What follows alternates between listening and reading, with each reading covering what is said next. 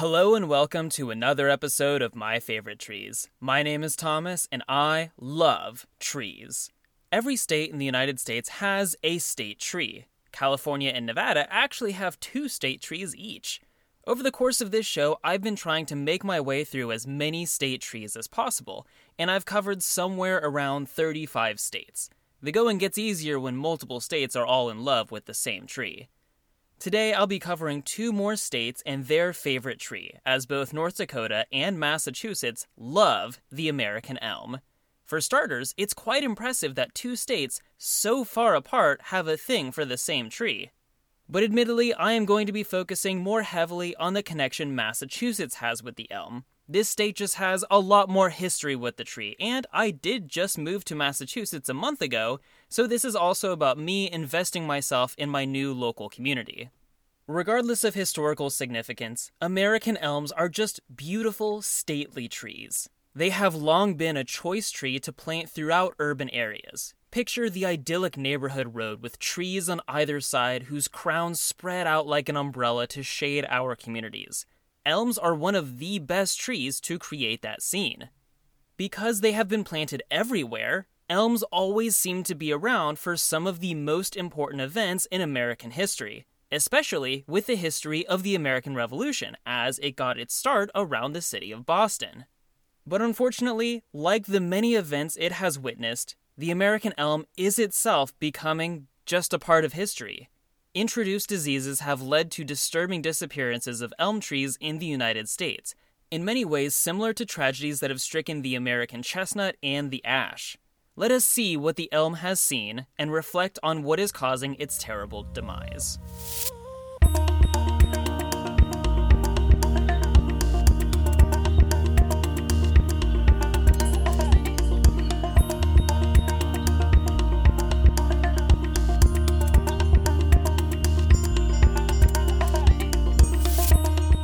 There are a number of ways to easily identify trees based on specific features.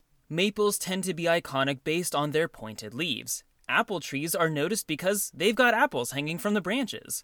Elm trees are often most recognizable by their shape, either compared to an open umbrella or a vase with a flared lip. They're not necessarily super tall trees, but they make up for height with a broad crown that can spread as wide as the tree is tall. This is what makes elms so popular to plant as shade trees along roadsides. While these trees are most remarkable from afar or underneath, there are some interesting close-up details to take note of. Elm bark is deeply furrowed with ropey ridges that lend the tree additional personality. Elms are broadleaf deciduous trees, meaning they don't have needles and they shed these leaves in the winter. The leaves are about half the size of my hand and oval. If you picture a leaf, you're probably pretty close to an elm. But the leaves do have some fascinating niche details. The edges are doubly serrated, meaning they don't just have sawtooth edges, but the saw teeth have saw teeth on top of them. And the bases of the leaves are oblique, meaning where the leaf attaches to the twig is asymmetric, a little lopsided. Again, super minor details, but there's just such nuance to what many might just see as a very leaf-shaped leaf. Elm flowers are usually nothing to write home about. They're not showy, they don't have petals, and they reproduce by just blowing their pollen into the wind. They're kind of cute close up, but you won't notice them way up in the branches. When the flowers are pollinated, the tree creates a fruit called a samara. Samaras are fruits that are also found on maples and ashes, papery sheaths surrounding the seed, but all 3 of these trees' samaras are shaped differently. Maples have those helicopter wings, ashes have a single long wing, and elms are kind of just disc or wafer shaped. Like the flower pollen, they float away on the wind. A very self-sufficient tree, these elms. How American indeed. One last physical detail to touch on is that some elm species, including some American elm individuals, can have these corky wings that grow on the twigs. There's even a specific species of elm native to the American Midwest called the cork elm, due to the commonality of this feature. Now, I'm focusing on the American elm specifically, but it's not the only fascinating elm in this group. I'm not going to do another episode on any one other elm, so let's take some time looking at other species and the group as a whole. Elms as a group belong to the elm family, Ulmaceae.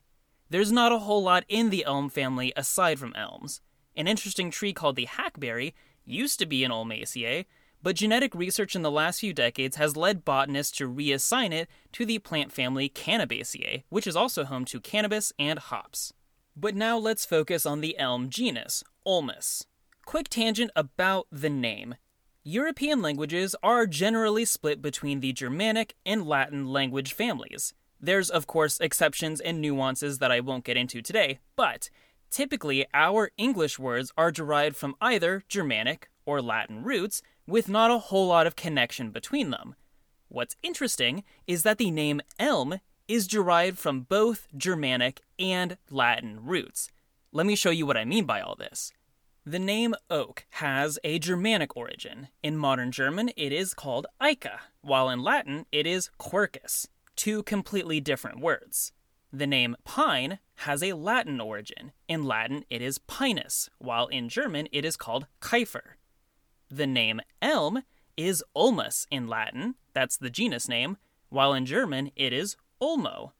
Latin and Germanic language groups all have a shared origin, a prehistoric language system spanning from Europe to India that we don't know the name of, but refer to as Proto-Indo-European. This language at some point splintered into regional families that each underwent massive changes. But despite the major division between Latin and Germanic languages, the elm kept its name. Elms have been known as elms for a very long time. Now that you've allowed me to geek out about linguistics, there are around 40 species of elm found around the world. The American elm, specifically Ulmus americana, is the most prominent elm species in North America. It is found growing just about everywhere east of the Rocky Mountains, which is a significant detail. Typically, the western extent of eastern tree species is the Great Plains. There's not a whole lot of trees growing in the Great Plains, but the American elm crosses those vast open spaces, which makes it very special for those regions. This is a major contributor to why North Dakota claims it as its state tree. Another prominent North American elm is the slippery elm, Ulmus rubra. This tree can be found in most forests east of the Great Plains and, from my experience, is a little bit more common in the woods than the American elm.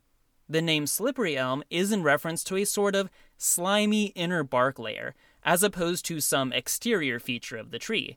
This is actually a confusing detail for many students of dendrology because the slippery elm's leaves are quite rough like sandpaper and not slippery at all.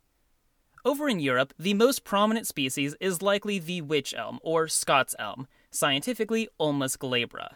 It's more closely related to the slippery elm than the American elm, but it is similar to the American elm in that its wide range across its continent of origin makes it widely identifiable. Over in Asia, we have the Siberian elm, Ulmus pumila, which is a lot smaller and bushier than other grander elm species. Regardless of physical presence, it is still seen as impressive due to its resilience. It is able to survive rather inhospitable sections of Siberia and even stretches into the Gobi Desert. These trees have been heavily introduced to North America and other regions. I see them quite often planted along the edges of farms and pastures as a windbreak in order to provide a buffer between agricultural lands and rough weather. And one final tree to mention is the Chinese elm, also known as the lacebark elm and scientifically named Ulmus parvifolia. These trees are native to China, of course, but also Korea, Japan, Vietnam, and stretching as far west as India. These trees are immediately most interesting because of their bark. Most other elms have that furrowed, ropey bark that I mentioned, but the lacebark elm, as the name suggests, has a more multicolored patchwork of flaky bark, like mottled lace patterns. I bring up each of these different species because each of them have some amount of significance in our various human cultures. But I am going to spend most of my time on the American elm, both from the number of stories surrounding it, and how some stories about this elm are intentionally no longer talked about.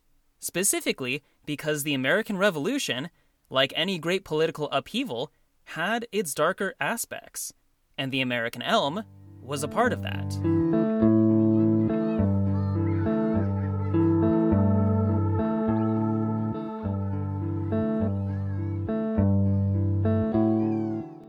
Anytime you cover a tree's influence on human history in North America, you simply have to start with Native Americans. American elms have pretty solid wood, and indigenous peoples certainly used its wood for construction and carving. But for physical purposes, it's likely that the slippery elm would have been more highly valued, and it comes down to why it's called slippery. The mucilaginous inner bark layer is said to have wonderful medicinal benefits, from aiding in digestion to being a cough remedy to curing all sorts of other bodily ailments. Slippery elm inner bark does contain chemicals that increase mucus secretion, which could aid in digestive issues, and chewing that material does reportedly soothe a sore throat. But the jury is still out on whether Western medicine considers it legit. You can look for slippery elm supplements at your local natural and health grocery store. Let me know what you think. But while the slippery elm seems to have more tangible value, the American elm reigns supreme in regards to symbolic purpose. Across various native tribes, we see elms being used as council trees. I mentioned council trees in my episode about American oaks. They serve as outdoor, natural gathering places, especially when there's a lot of weight in the purpose of the gathering. Council tree isn't actually an official term, and the idea of a community gathering around the nearest big tree isn't exclusive to any one native group or even the First Nations of North America in general. Humans just like to spend their time under wide, shady trees, like the American elm, and so that's where we gather. It's a concept that transcends the lines we create to divide ourselves up, and so it operates as a point where different cultures can come together, like when Europeans started settling their so-called New World. One such cultural meeting witnessed by an American elm was between William Penn and the Lenape or Delaware people in the lands now known as Pennsylvania. Under the watchful gaze of an elm, later known as the Treaty Elm, these two peoples came to an agreement on how to divide up the lands they both used so as to live in harmony and brotherhood. Unfortunately, there was no physical document that was signed by these two parties. It was a verbal agreement, and so some historians dispute the legitimacy of the event. However, there are numerous literary and artistic references to this event, with a constant inclusion of a stately American elm as the setting of the meeting. The notable French writer Voltaire even referenced this great treaty, saying of Penn, "He began by making a league with the American Indians, which were his neighbors. This is the only treaty between those persons and the Christians which has not been sworn to and which has not been broken." Considering the extensive history of the United States not keeping promises with natives, it's refreshing to hear how Penn was so committed to the promises made under the Treaty Elm. Though, admittedly, that commitment only lasted about a generation. William Penn's sons didn't necessarily break the treaty, but they seemingly abused the wording of it. One aspect of the agreement includes a stretch of land, quote, "as long as a man can travel in a day and a half." The implication is that this is the distance a man can cross in a day and a half by walking. But Penn's sons decided to run the whole length, thus increasing the amount of land they held to be more than what was intended by the Lenape. This ultimately wouldn't matter in the long term, because everything changed when the colonies went to war against Great Britain. But one important thing to note is that the British so recognized the importance of that treaty elm that they intentionally spared and prevented its destruction when they sought to occupy eastern Pennsylvania. This act would be in direct contrast to how the British treated another significant elm about 270 miles northeast in the city of Boston. The story of the Liberty Elm is not the only instance of forgotten American Revolution lore regarding trees. In my episode on the eastern white pine, I discussed the New Hampshire pine tree riot of 1772, something often overlooked in U.S. history classes in favor of more urban events like the Boston Tea Party. This next story is also exceedingly overlooked, but the reasoning is more intentional. In 1646, 16 years after Boston's founding, an American elm was planted in a town square on the south side of the city, about a block east of the famous Boston Common. As the colonial city grew over the next century, so too did the elm, soon becoming a wide, shady gathering place for Bostonians. Now a mature tree, this elm witnessed the rage induced by Britain's new Stamp Act in 1765, which imposed a tax on all paper products in the colonies. This was one of the sparks igniting a long-standing American belief that there should be no taxation without proper representation in government. This was one of the sparks that ignited revolution. 6 months after the act was passed, Bostonians would wake to see a stuffed model of a person hanging from the American elm with the initials A.O. written on it, in reference to Andrew Oliver, the British loyalist who collected the stamp tax in the city. Hanging from the effigy of Oliver was a sign that read, "What greater joy did New England ever see than a stamp man hanging on a tree?" Throughout the day, city folk all came and gathered around the tree, celebrating the macabre act of defiance. At one point, the sheriff tried to cut down the effigy, but the crowd denied him the ability to do so. That evening, a local shoemaker and notable riot starter took down the puppet, stuffed it in a coffin, and led townspeople in a parade around the city that ended outside Oliver's house. They then cut off the effigy's head and burned its body in a bonfire made from the wood of one of Oliver's buildings that the rioters had destroyed.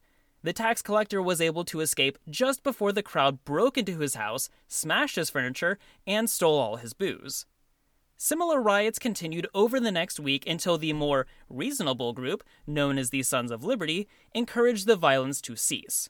But in order to push the revolution along in a more palatable manner, they turned away from riots and to gatherings around the elm, which was now adorned with a copper plate, naming it the Tree of Liberty. Following this action, other New England cities would designate their own trees as Liberty trees, where opposers to British rule would gather or post calls to action. The following year, the Stamp Act was repealed, and the Liberty Elm served as the site of Boston's massive celebration over the decision, with lanterns hanging from just about every branch that could hold it. Over the next decade, the tree would serve as the location for political demonstrations. Many were simply enraged speeches, with more being continued acts of violence. In 1768, a customs commissioner's boat was dragged to the tree, propped up as a judge's bench where a mock trial was held, and subsequently burned down. In 1774, a customs official was tarred, feathered, and brought to the tree with a noose around his neck under the threat of hanging him if he didn't curse the governor, neither of which ended up actually happening. Finally, in 1775, the Revolutionary War broke out in full.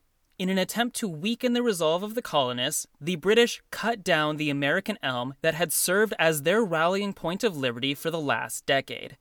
In the centuries following the violent beginnings of the United States, stories of the Revolution have been told in numerous ways by historians, interpreters, and educators. But all too often, the symbol of the Revolution, the American elm known as the Tree of Liberty, is left unmentioned and unrecognized. To further investigate this issue, I'll send you over to my field reporter in downtown Boston. What do you see there, Thomas? Thanks, Thomas, in the studio. I'm here in downtown Boston at the corner of Washington and Essex. 1 block east of the Boston Common, it's at this intersection that the American elm known as the Tree of Liberty once stood. Today, this corner serves as a busy traffic intersection at the entrance of Boston's Chinatown that bears little resemblance to the political gathering place it once was. Just a couple details of this square harken to its colonial history: a waist-high stone monument identifying this place as Liberty Tree Plaza, and a young elm tree. Its placard reads, Ulmus Morton, Accolade Elm. The original Liberty Tree was an American elm. An encouraging dedication to history, but unfortunately one that is easily overlooked by passersby. From My Favorite Trees podcast, I'm Thomas in the Field. Back to you. Thanks, Thomas in the Field. Incredible how such a momentous piece of our history receives only so much acknowledgement. The city of Boston actually has a walkable series of historic sites known as the Freedom Trail that passes by places like Paul Revere's house, the site of the Boston Massacre, and Faneuil Hall, known as the home of free speech where America held its first town hall meeting. But this trail does not pass by the corner of Washington and Essex where the Tree of Liberty once stood. Unsavory as it may be, the acts of aggression that took place under that elm made America the land of liberty that it is today. But this is not the only American elm holding significance for our country. Our first president, George Washington, was a lover of the tree. He had a favorite elm tree in Washington, D.C. that he would sit under and watch the construction of the White House. Legend has it that he also took control of the Continental Army under an elm tree in Cambridge, Massachusetts.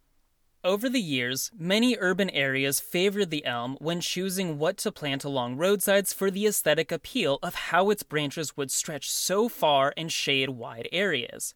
New Haven, Connecticut was one such city that took pride in being covered in elms and was once known as Elm City. The trees inspired the Yale Glee Club song "'Neath the Elms," and many businesses in the city still make references to their historic connection with the tree, such as Elm City Tap House and Elm City Social Club. Oftentimes, elms become a symbol for the communities they grow in. There once stood a massive elm in a small town in Maine named Herbie, that, before it died, was New England's oldest elm. It was cut down in 2010 at the age of 240, and a couple years later, the historic caretaker of this tree, Frank Knight, passed away at the age of 103. Unbeknownst to Frank, when Herbie was cut down, some of its wood was made into a coffin that now protects his body where he is buried. But as memorable and bittersweet as the story of Herbie is, my favorite named elm has to go to a tree that once grew in Providence, Rhode Island, simply for the name alone. This tree was called Elmo. I have one more story about a significant elm tree that I'd like to tell in full. Around the year 1920, an American elm was planted in Oklahoma City. Over the next several decades, this urban area changed greatly around the tree. Oftentimes when sections of a city are rezoned and paved over, trees get the axe, and if we're lucky, a new tree gets planted. But this elm was left to continue growing as a parking lot was built around it. For a long time, this tree did not receive any special names. It was simply the best place to park your car in the summer because of the shade its branches provided. But everything changed for this tree, and our country, when at 9:02 a.m. on April 19, 1995, a Riker truck parked in front of the Alfred P. Murrah Federal Building exploded. The Oklahoma City bombing is considered the deadliest domestic terrorist attack in the United States, and prior to 9/11, it was the biggest terrorist attack on U.S. soil, period. 168 people, including 19 children, lost their lives that day. And across the street, an unassuming American elm was shredded by the blast. In the investigations to follow, plans were made to tear what remained of the tree down in order to remove shrapnel that would serve as useful evidence. But the next spring, despite the damage it had received, this elm's small, hard-to-notice flowers successfully bloomed. The tree had survived. As other leads led to the successful identification of the culprit of this heinous act, the plans to tear down the elm were scrapped. And instead, it was lifted up as a symbol of survival, a symbol that inspired people to keep moving forward after this tragic event. This elm was named the Survivor Tree, and it now serves as an important aspect of the Oklahoma City National Memorial.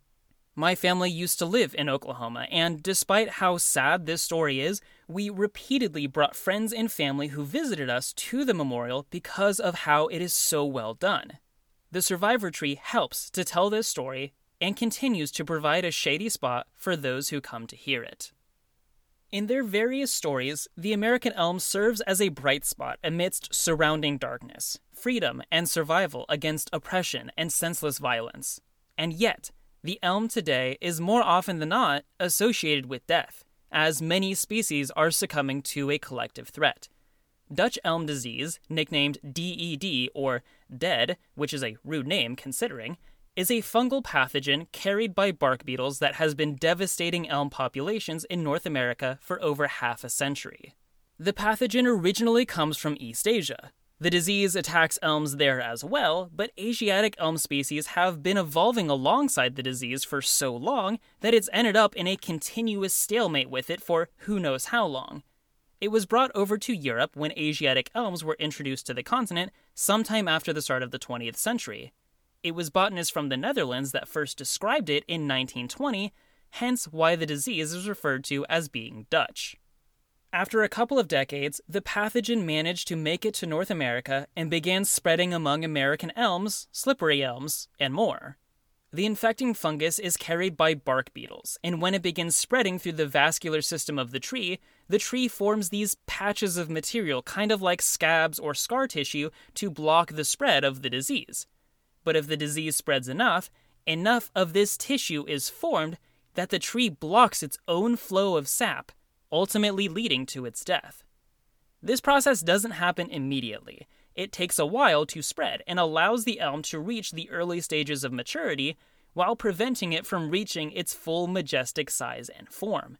So while the disease spread throughout the range of the American elm between 1930 and 1960, Americans mourned the loss of yet another eastern forest icon. The Great Die-Off, as it is called, occurred just decades after the loss of the American chestnut, and our cultural wounds were still fresh. By the 1970s, we had lost millions of elm trees. Some scientists are attempting to hybridize our native elm stock with various Asiatic species, as they have that generations-long built-up resistance to the disease. Others are thinking more in the realm of simply replacing our native species on the streets with those East Asian elms. For instance, the Accolade elm planted where the Liberty tree once stood is a hybrid of two Asian species. Notable American horticulturist Dr. Michael Durr once claimed that the durability of the Chinese elm has made it seem to be the tree of the future. But in the last decade, he's turned around on the topic of elms, speaking about how American species are starting to rebound and great research is being done on breeding new, disease-resistant cultivars that maintain the attractiveness of the original species. So, once again, the elm seems to continue to shine through the darkness. But disease mitigation is an ongoing effort, and one that needs as much assistance as possible if it is to be successful. If you're ever camping in parks or wilderness areas and see signs about not moving firewood, it is to prevent the spread of diseases like DED, as you could inadvertently be transporting insects carrying those diseases while burrowed inside the wood. But together, there is hope to bring back this American icon. An icon that creates a dome of branches over roads and shades our communities. A symbol that invites us to gather and demand freedom from oppression by whatever means necessary. A witness to tragic events that inspires us to keep moving forward. A tree that decorates the prairie landscape of North Dakota, where so few other things are willing to live. There's a lot to say about the American elm, but I think it is best said by 19th century Massachusetts writer Mary E. Wilkins Freeman. The elm tree has his field to himself, with his green branches in the summer, his gold ones in the autumn, his tender gold-green ones in the spring, and his branches of naked grace in winter. But always he was superb. There was not in the whole countryside another tree which could compare with him. He was matchless. In 2 weeks, I'll be giving the fall season one final send-off with a rather unexpected deciduous species. The larch, sometimes called the tamarack. Larches are conifers in the pine family that do something rather unique to this group. They drop their needles before winter comes. Come back on November 29th to learn about why I get combative when people use the terms evergreen and conifer interchangeably, and how various cultures react to a needle tree that is settling down for a long winter's nap.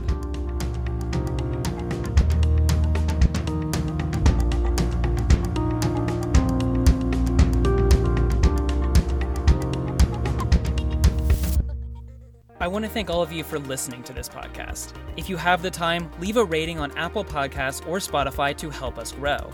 The music is by Academy Garden. You can find more of their awesome stuff at academygarden.bandcamp.com. My cover art is by @BoomerangBrit on Instagram. My script editor and social media manager is the wonderful Lori Hilburn. Find me on Twitter and Facebook at MyFavoriteTrees or on Instagram @TreePodcast. And if you'd like to thank me back, you can do so by donating to your favorite sustainable organization, some of which are listed on my website, mftpodcast.com. Now, Go find a tree that you love and give it a hug.